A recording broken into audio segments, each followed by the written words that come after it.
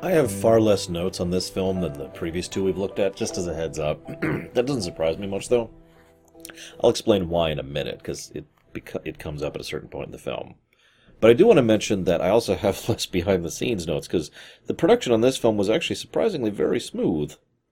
It is worth noting that Guardians of the Galaxy Volume 2 here probably has the least to do with everything else so far. Now, they were specifically setting up pieces for the future, which will actually, as of me recording this, still come forward in Guardians of the Galaxy 3. And they did want to make sure several puzzle pieces were specifically in place for Infinity War. The biggest and most important one being Nebula. Because her character arc is something that a lot of the creators like, both... oh god, I can't think of his name. James Gunn, and... and Kevin Feige have expressed a lot of interest in the Nebula character arc, and so it was pretty important to them to make sure that they started establishing her here, because in the first film she was just kind of another bad guy with a little bit of baggage. Here they wanted to really develop her into a character, and you know she does have a full arc in this film, which is good because that's going to carry forward into Infinity War. They didn't have Nicole Perlman writing for this one, which is a bit of a shame. She was busy, apparently. She's, if you're wondering who the heck that is, she worked on the first film as a scriptwriter, as well as Captain Marvel, and she recently did Detective Pikachu, which I know sounds like a joke, but actually it's a surprisingly good film.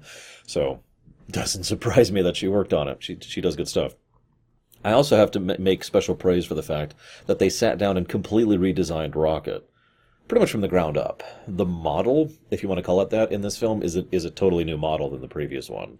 And they can do a lot more with it expressively, and it shows. They also had issues getting a proper Sony Walkman and the actual Sony prop for the thing, because, well, I'm sorry. How many of you ever had a Sony Walkman? I did. Yeah, those things were notoriously unreliable, even when they came out. Even when they were new, they were just bad and broke all the time. I actually replaced mine twice before I gave up on it and got a Philips micro recorder instead. Because it's... So it's just funny to me that they're like, all right, we need this for the film. They ended up building their own from scratch because they had to. Let's talk about the film. So this is set only a few months after 1. That's important because this comes a few years, or I think just a year and a half, 2 years, something like that, after the first film. So in short, this is supposed to be set technically before Civil War, which if you're paying attention, Doctor Strange was technically set before Civil War as well. This is kind of the issue with the timeline problem here, but all of these films are still kind of occurring within the same relative space here. And will be leading up to, you know, when we start actually moving the plot forward a little bit, which we're not there yet. We're not there yet. I'm looking at this thing. This is, how do you decide to establish the sovereign? Okay, I've got it. We'll have a shot of all of the planets basically right next to each other and highly cyberneticized. Now, that that sounds like I'm being facetious, but I mean that sincerely. One of the things I've talked about many times in fiction is the idea of control over the environment. So first, you are at the mercy of your environment, and then you become to the point where you can endure the environment. Then you get to the point where you can survive the environment, and then thrive in the environment, and then destroy the environment, and then control the environment. And that's the rough path of both technological and magical progression. It's based on our own real-life history. You know, for the longest time, we were completely at the mercy, and then we can damage the environment, and we aren't actually at the point of mastery yet. But true mastery over the environment is almost always a visual thing. It's down to the art design of a particular piece, and this is a good example of that. Given that we later find out that the Sovereign genetically engineer every single individual person to the point of ridiculousness, you could kind of see why they would have something like completely generated, constructed thing. Like they probably took their system of like, these planets are too far apart.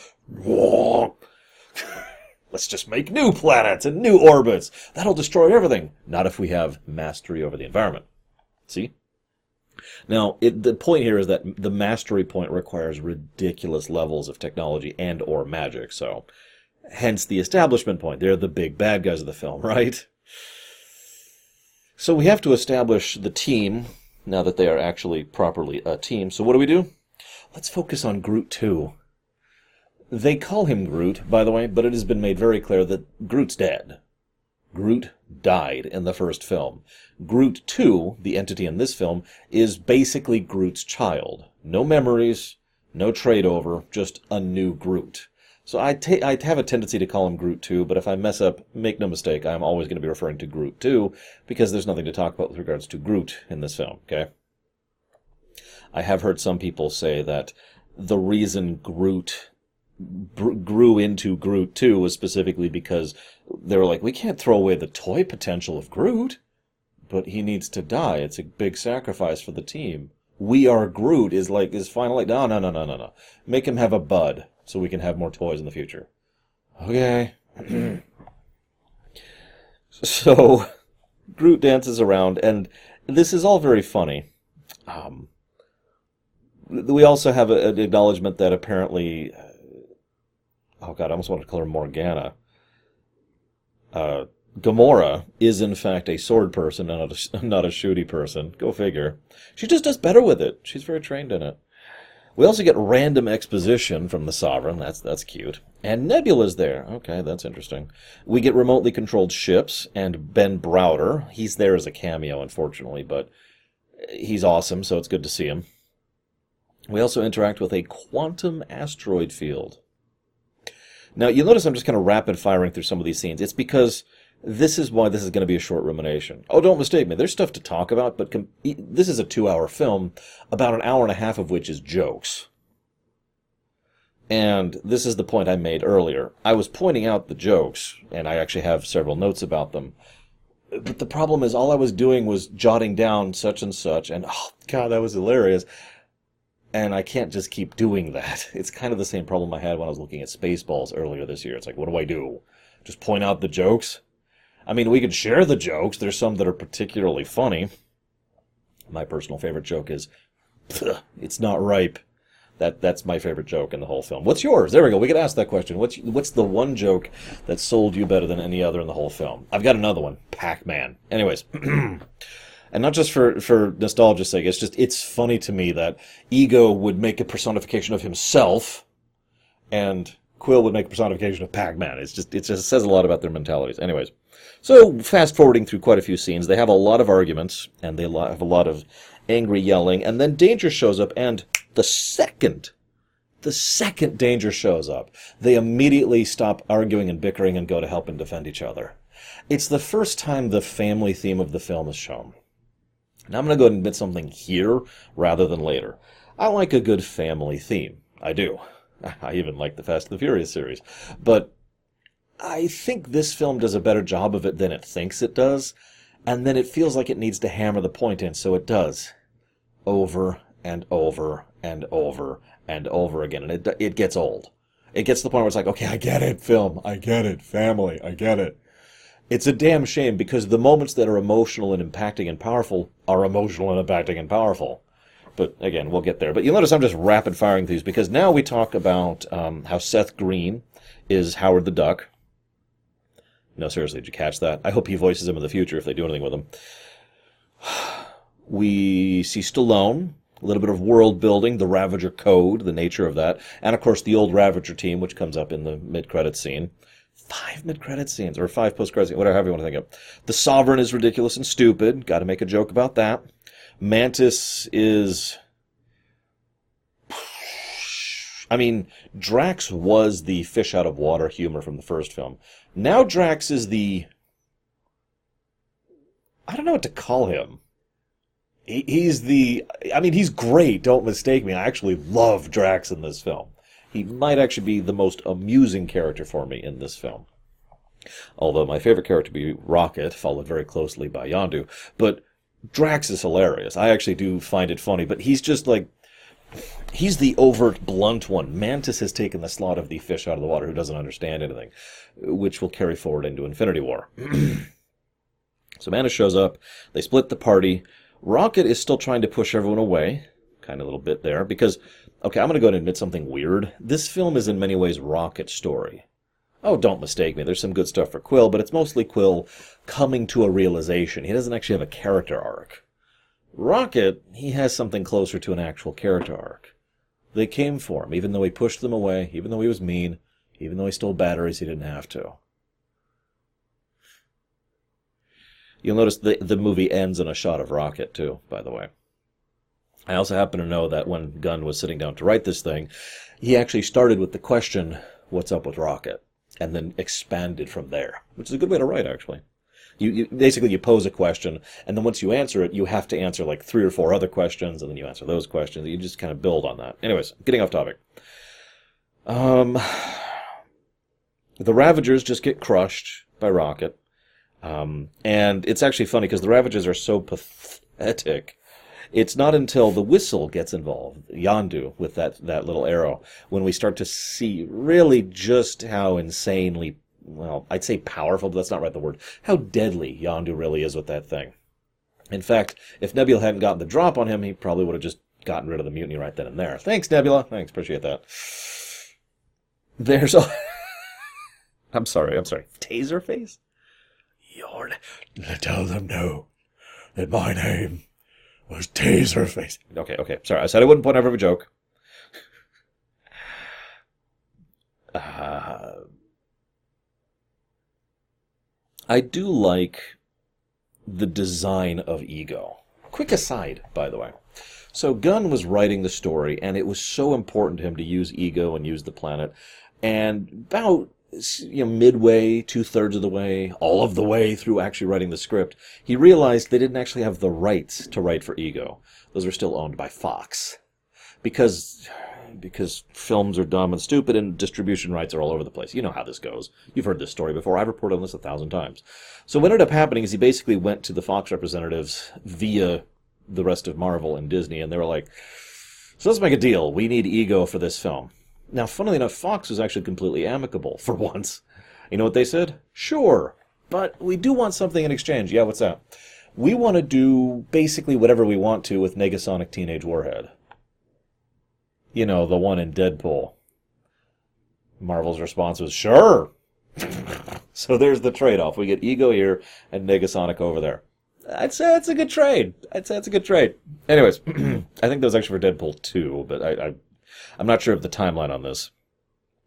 But Ego, the design of Ego is actually fascinating. Not Kurt Russell, although, man, what a weird twist, right? Like, I don't know if you guys know this. Kurt Russell is by all accounts, a really good father in real life, and he's been married to Goldie Hawn since the 80s. Like, think about that for a second. How many Hollywood stars do you know who's been married successfully for decades? Because I can only think of one, and I just named him. Or them, I guess. Anyways, but no, he's him playing Ego, that's playing against type, I'll tell you what, which is, of course, one of the points. Because the film builds up as if the Sovereign is the bad guy. That's the way... The Sovereign are the bad guy. That just sounds strange. And Ego is, you finally found your father. But anybody who's played D&D before, or any video game ever, is like, okay, danger senses. We're with Gamora on this. There's something wrong with those. Sorry, I just saw Taserface again. I mentioned the design. It's more obvious in some scenes than other, but there's this fractal patterning to everything about the way his world is designed, which is fascinating. And God, I just want to praise the art designers who crafted the architecture and the landscape and everything about the planet that is Ego. Absolutely huge, amazing job. Apparently one of the most complex CGI jobs they've ever done. Which makes sense, it's a planet. I mean, it's only moon-sized, so, whatever. But, yeah, no, I'm just... awesome stuff. Nebula... Nebula charges in. And we start to see a little bit of her rage at Thanos, and just how much what Thanos did to her really affects her. This is also one of the only times, and indeed the first times, that the film actually starts to get serious. Basically, everything's been a joke up to this point. That's part of why you'll notice I'm halfway through the film now, and I've talked for like 10 minutes. I have so little to say because it's just joke. Nebula's thing starts to give us an insight on how much it burns within her, everything that he did to her, and what she believes Gamora also did to her. And of course, then they immediately go to a joke. I was thinking like a nice necklace, pretty hat, Anyways, bye. Meanwhile, Groot is too adorable. I love how all of the pirates all freely admit, no, we can't kill him. He's too adorable to kill. So he'll be our mascot. Mascot. Poor baby Groot. Or Groot 2. See, I told you I'd screw up. Kraglin ends up saving them. And what's funny is it appears to be because he had a brain. And I bring that up because I find myself wondering if all of the Ravagers that were killed off, the Loyalists, were the ones who had a brain. Because none of these seem to have any kind of a brain. They might maybe have half of a brain between them. And even that's debatable. There's also apparently a whole lot of them. Yondu just kills them by the dozens, plural, and they just keep dying. And it's like, God, how many people are on this ship? It's not even that big of a ship. Okay, whatever. Yondu just really does absolutely clean house, though. And Groot 2 kills the Tormentor. And I guess we're on to page 2 of notes now. We are really rapid-firing through this. Why is it so unhealthy to do multiple jumps? That got me thinking. Now, my first thought is that every time you jump, it does something to you. And you basically need a second to dimensionally restabilize. Like, okay. So you need like a cool-off period, a break period, and then you do another jump. Okay. Then you do another jump. Okay. And that would make at least a little bit of sense. I imagine 700 jumps in a row, despite other things, probably wouldn't be super nice. I do like, of course, how Yondu's machine does have the location for Ego just plugged in. Why wouldn't it? He's been there many times.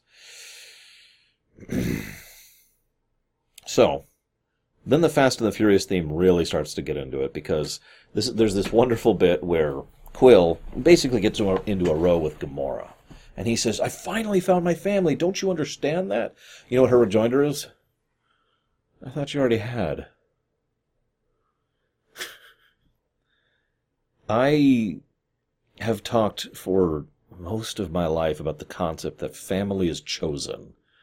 And I think that's one of the reasons this film resonates with me so much, because all of the people who consider each other family have no blood relation whatsoever to each other. And in fact, I'm pretty sure 100% of them are actually different species. As in, there's no one species that's represented twice amongst the group.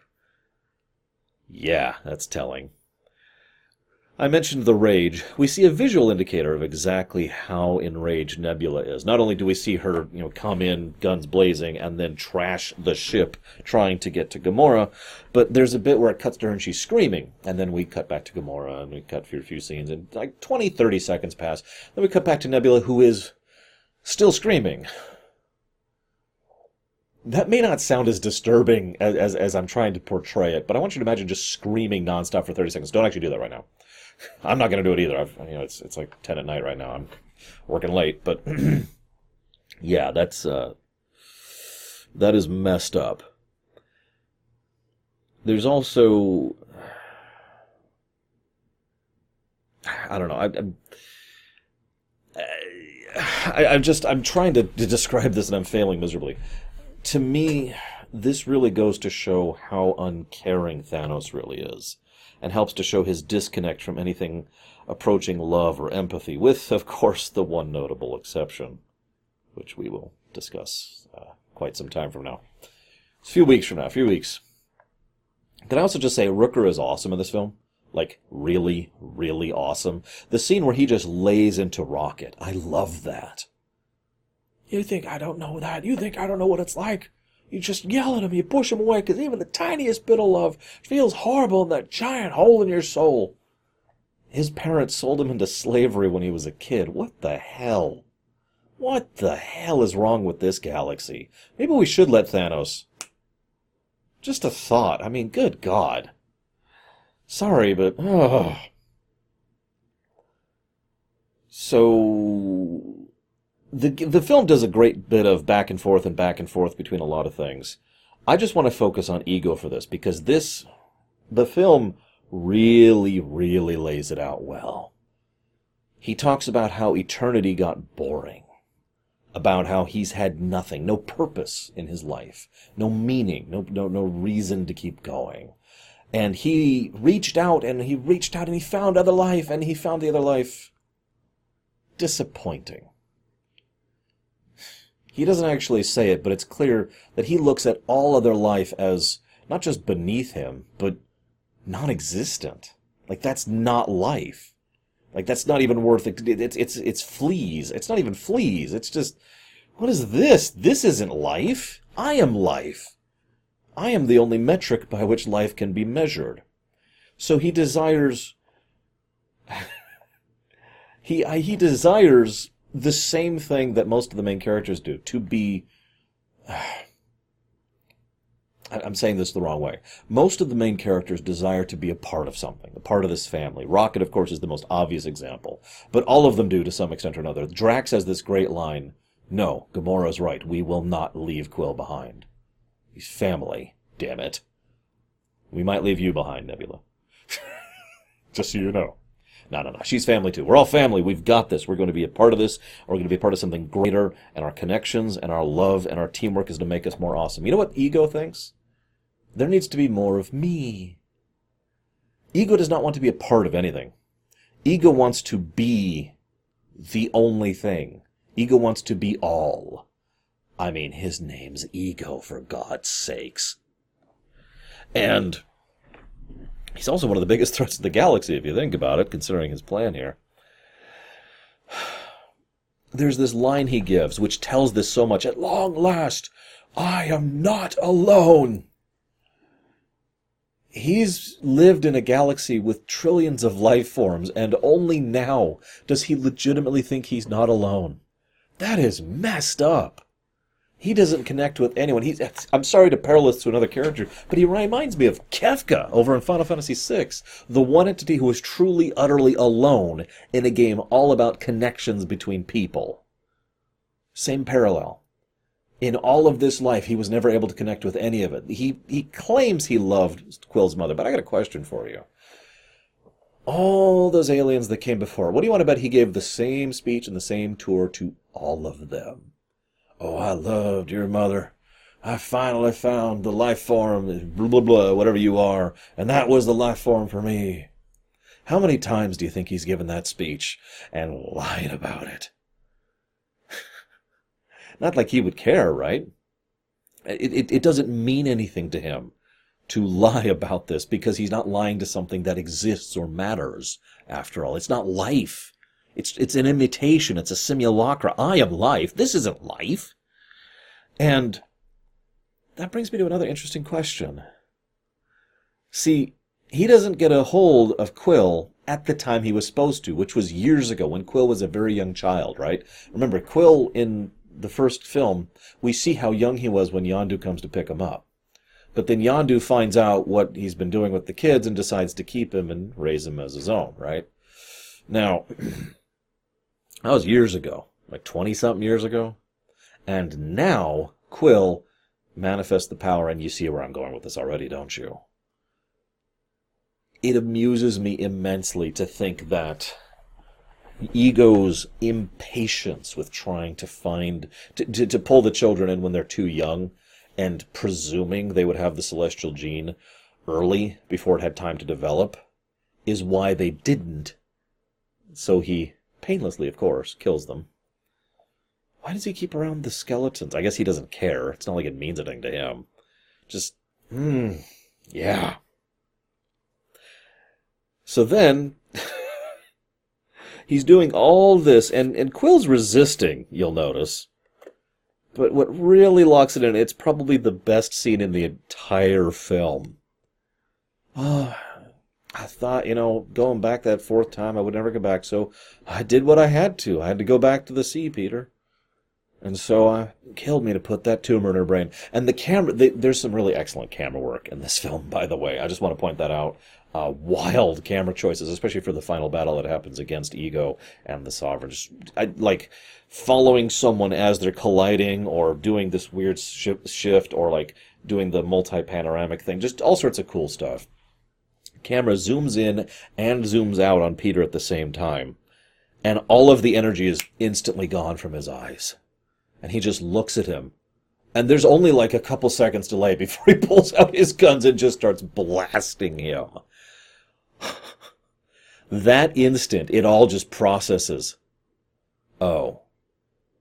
Because what do you do when you're facing some kind of evil, maniacal supervillain, right? I mean, this is not exactly the first one he's encountered. So then, of course, Rooker, hey there, jackass! And they start arguing like family does. Hey, God, you have freaking issues. Of course I have issues. That's my freaking father. Sorry, I said I wouldn't point out all the jokes. Final battle. You got any tape? Hey, do you have any tape? No, I don't have any tape. Maybe do you have some tape? This is another one of those curious choices things. Rather than actually show the big climactic battle as they're fighting all this stuff, they just show Groot and Rocket sitting there as you know, just kind of waiting patiently while Quill's flying around, trying to get some tape. Yep. I didn't actually mention something earlier. Mantis shares the truth with Drax. God, I'm tired. And it's interesting though, because she shows no hesitance and no reason to do so until she feels what he feels as a father. Did you catch that? It's a really subtle point. But I'm bringing that up because he's sitting there and he's thinking of, you know, his children, his family, his wife, and she reaches out and touches him. She's just like, and seconds later, I have to tell you something. I have to tell you something, because now she has something to compare the actions she's always seen Ego do. I mean, if all you've ever known is Ego as father figure, you can kind of see why that would mess you up. It's kind of a echo chamber problem, right? You need external stimuli in order to develop. And all she had was Ego. But I point that out because that is what kind of pushes her to join the team. What is then further contrasting that, and this is a wonderful quote, is, and I quote, "What kind of father would I be if I let you make this choice?"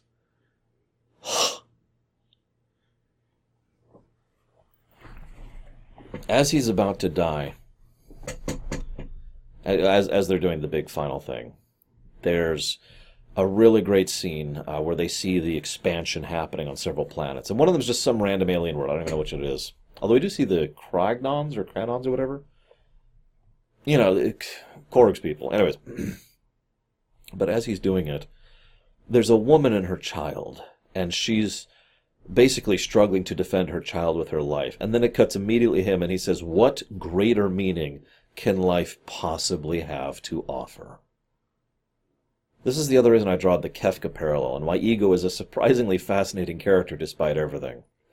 Because he is so amazingly alone, because he is so damned full of himself. He is so utterly, repugnantly egotistical to the point where he should die, to put it as simply as possible. So he does. And the whole film builds up to a man laying down his life for his son. And I'll go ahead and admit it, that got tears out of me, even this time through. What then plays is a very long ending. It's like 10 minutes long. It's huge. Nebula looking confused by the hug. Like she's just standing there with her arms at her side. But eventually she does reach up and embrace Gamora. We see Ving Rhames, Michelle Yeoh, hope I'm pronouncing that right, and Miley Cyrus for a potential future Ravager thing. They mention Adam Warlock. Dun, dun, dun. As much as I have little to say about the film, I do want to add one final point. This film, I think, I said this back when I did the stream discussion on this, I'd have to rewatch it to decide if I liked the first one better or the second. Having now gone through both films with analysis mode on, even though I don't have as much to say about this because of the comedy aspect, I think I do like this one better because of the emotional aspect. Ignoring the obvious family is chosen theme, the fact is Ego himself is the best example of the family theme. Someone who has no idea what that word means. And we then see him in contrast to almost everyone else in the entire film, with the exception of like the Sovereign, and the random Ravagers who they all die, so who cares, right? And I have to admit that touched me. It was touching. It was a good bit. I'm actually very curious what we're going to see in 3, especially given the shake-ups. I'm sorry I don't have much more to say, but I do hope you've enjoyed what we have here, and I'm curious to hear your thoughts as always. I'll see you guys next time.